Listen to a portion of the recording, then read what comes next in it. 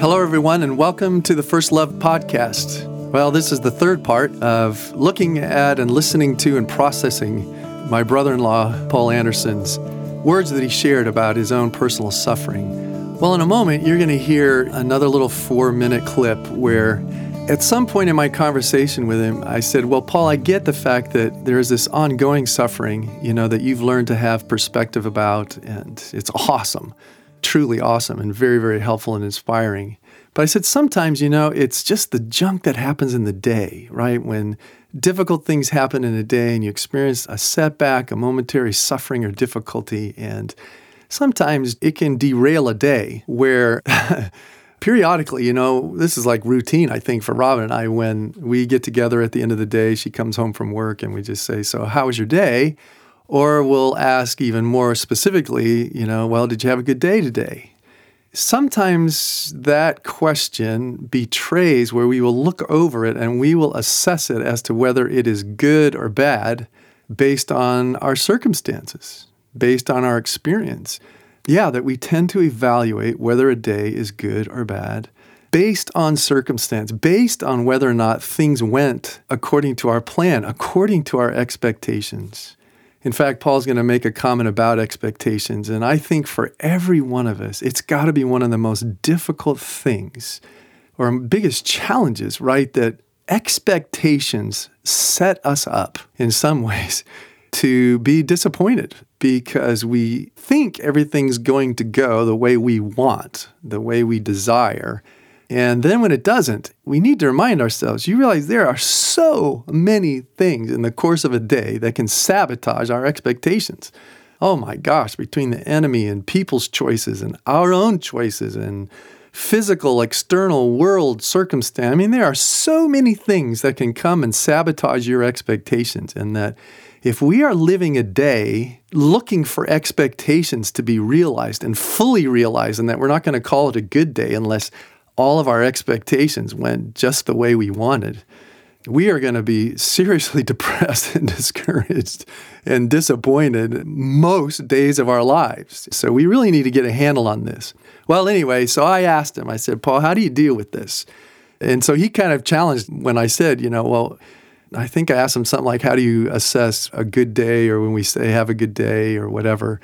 Anyway, he responded to that statement. So give a listen. For the believer, is there such a thing as a bad day? If we really believe Romans 8:28, that God works all things for the good of him who loves God, if we really believe that, God is going to work good out of it. He's taking all the pieces and he's going to work good out of it.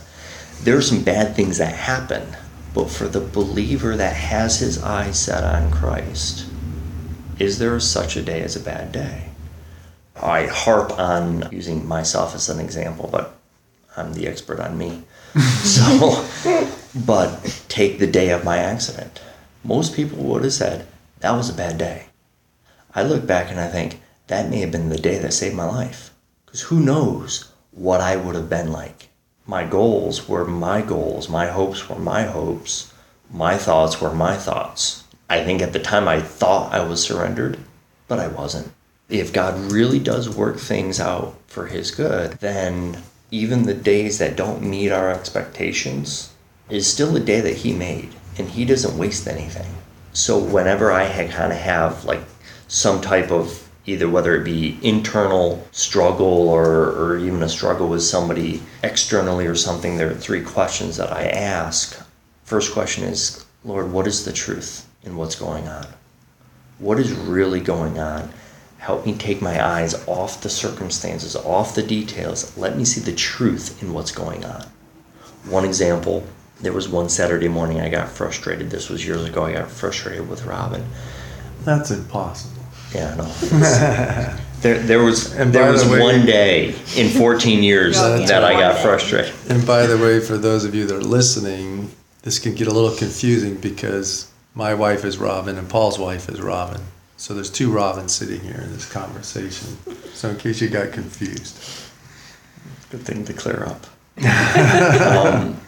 And so I left Saturday morning and I was going to go to a local restaurant and have some quiet time. And I was frustrated because I couldn't spend as much time there as I wanted. I had to cut it short and come back. So I'm driving to the restaurant, and I'm just, God, what's really going on here?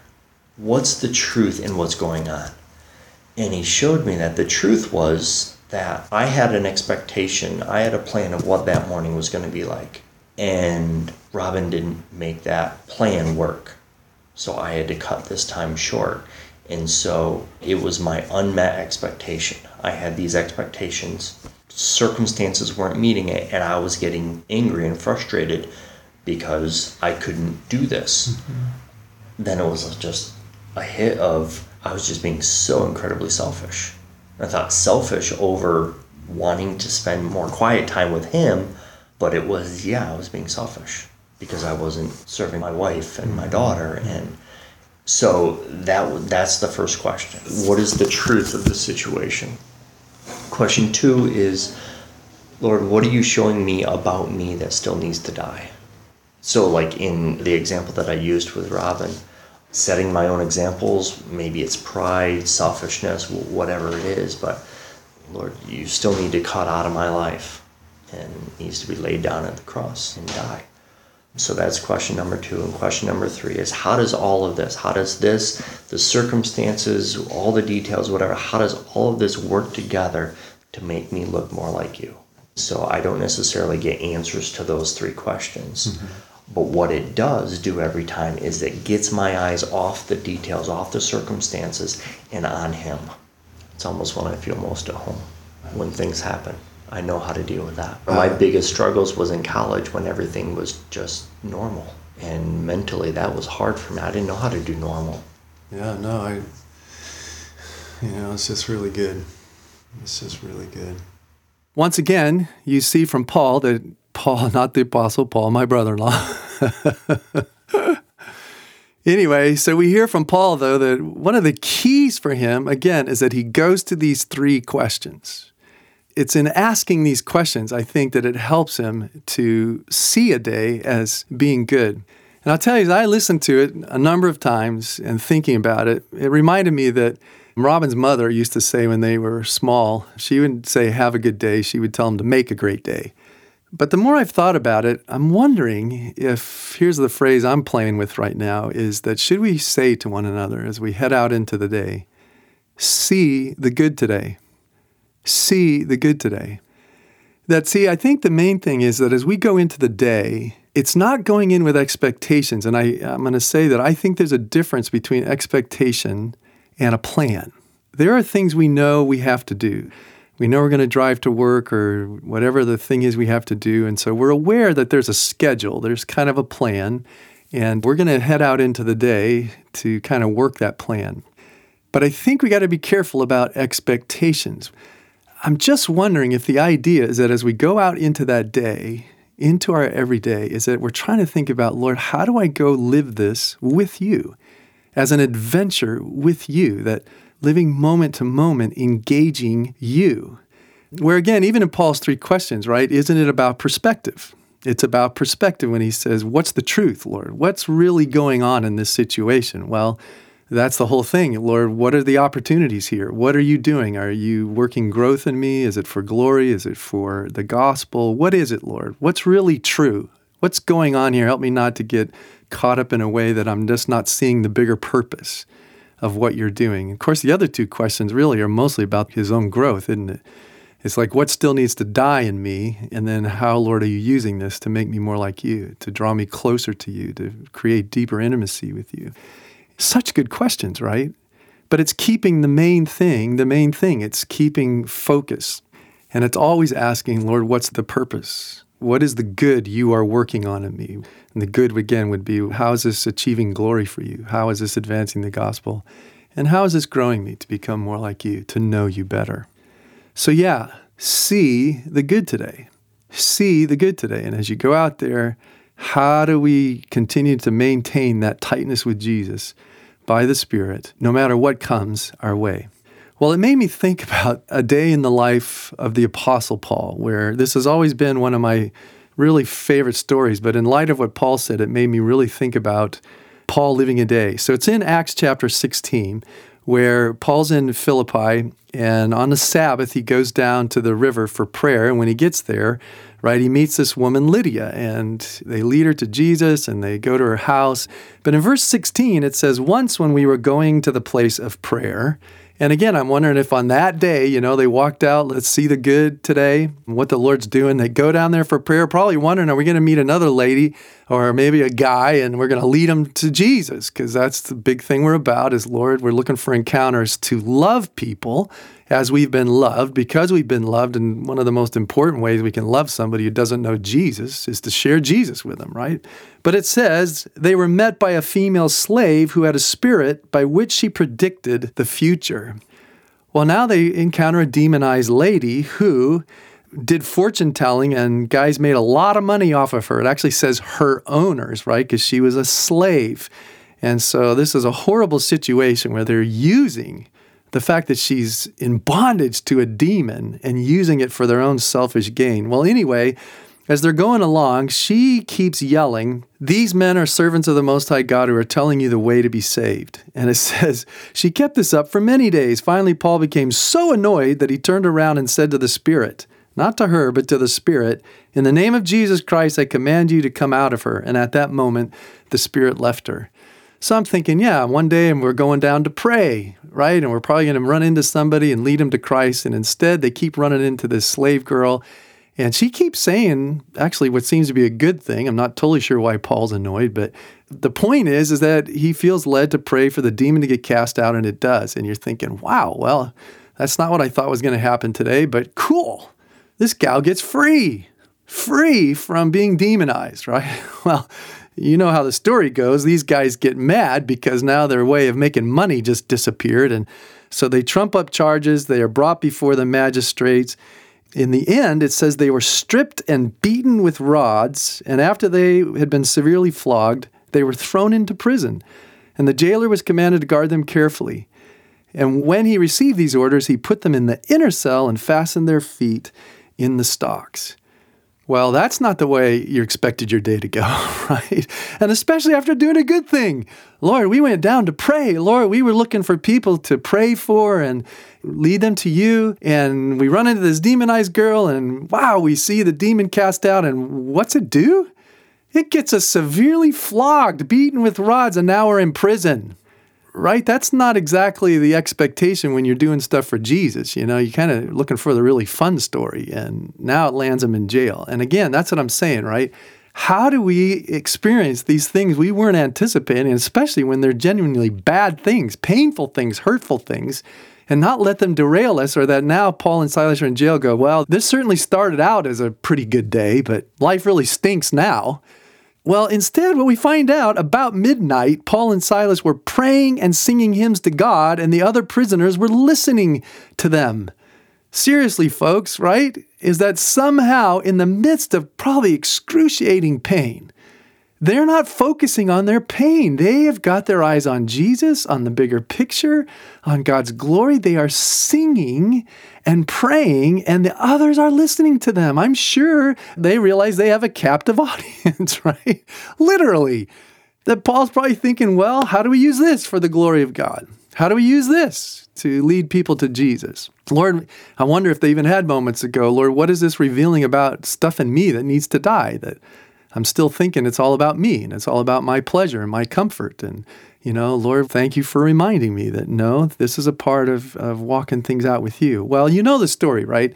I think for most of you that are listening that there's this mighty earthquake, and the prison doors fling open, and everyone's chains are loose. And it says the jailer woke up, and when he saw the prison doors open, he drew his sword, was about to kill himself because he thought the prisoners had escaped. But Paul shouted, "Don't harm yourself. We are all here." The jailer called for lights, rushed in, and fell trembling before Paul and Silas. He then brought them out and asked, "Sirs, what must I do to be saved?" They replied, "Believe in the Lord Jesus, and you will be saved, you and your household." Then they spoke the word of the Lord, namely the gospel, to him and to all the others in his house. And at that hour of the night, the jailer took them and washed their wounds. At that hour of the night. I mean, what is this, like 1 a.m. maybe? He takes them, washes their wounds, and then immediately he and all his household are baptized, it says. He brings them to his house and he sets a meal before them. And it says he was filled with joy because he had come to believe in God, he and his whole household. Well, talk about a crazy end of a day and a long day. I mean, this is, who knows? This is now is at 2 or 3 in the morning and they're getting some food, they're getting bandaged up and there's joy all over. I mean, there's probably so much joy and nobody's even paying attention to the time of night and what's happened. But you understand, again, Paul didn't move and nobody else moved because in Paul's mind, it's, Lord, what are you doing?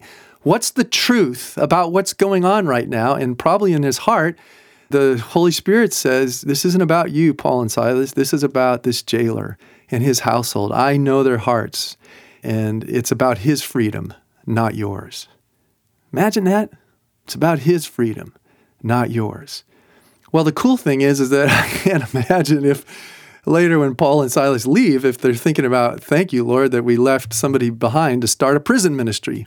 I can't imagine the jailer not talking to prisoners and go, let me tell you about what happened to me, about some prisoners who were in here, about a whole bunch of other prisoners who were touched. And even though your circumstances can't change, your heart, your life, your freedom from sin, death, and the devil can happen in your life. Who knows how evangelistic he became?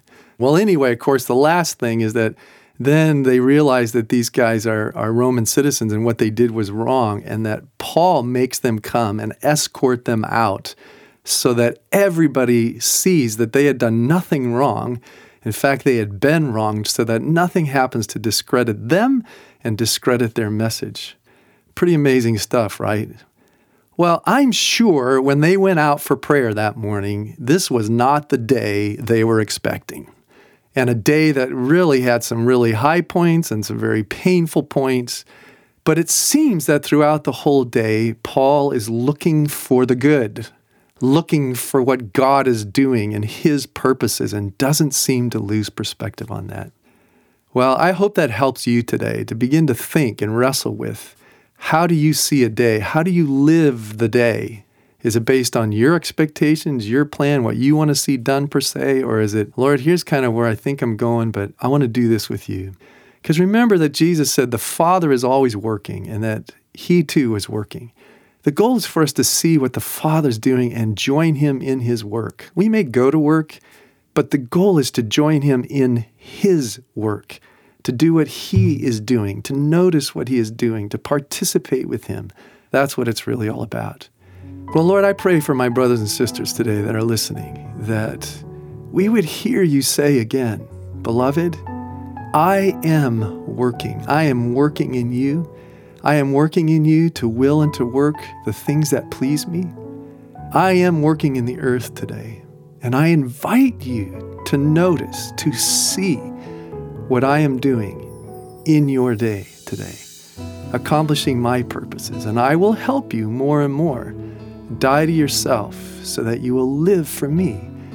Notice what I'm doing so that as you saw in this story with Paul, I brought great joy to Paul and Silas, to the household, and I want to bring great joy to you. Father, we say thank you, we bless you, and I pray now that you guys would have a great, great day.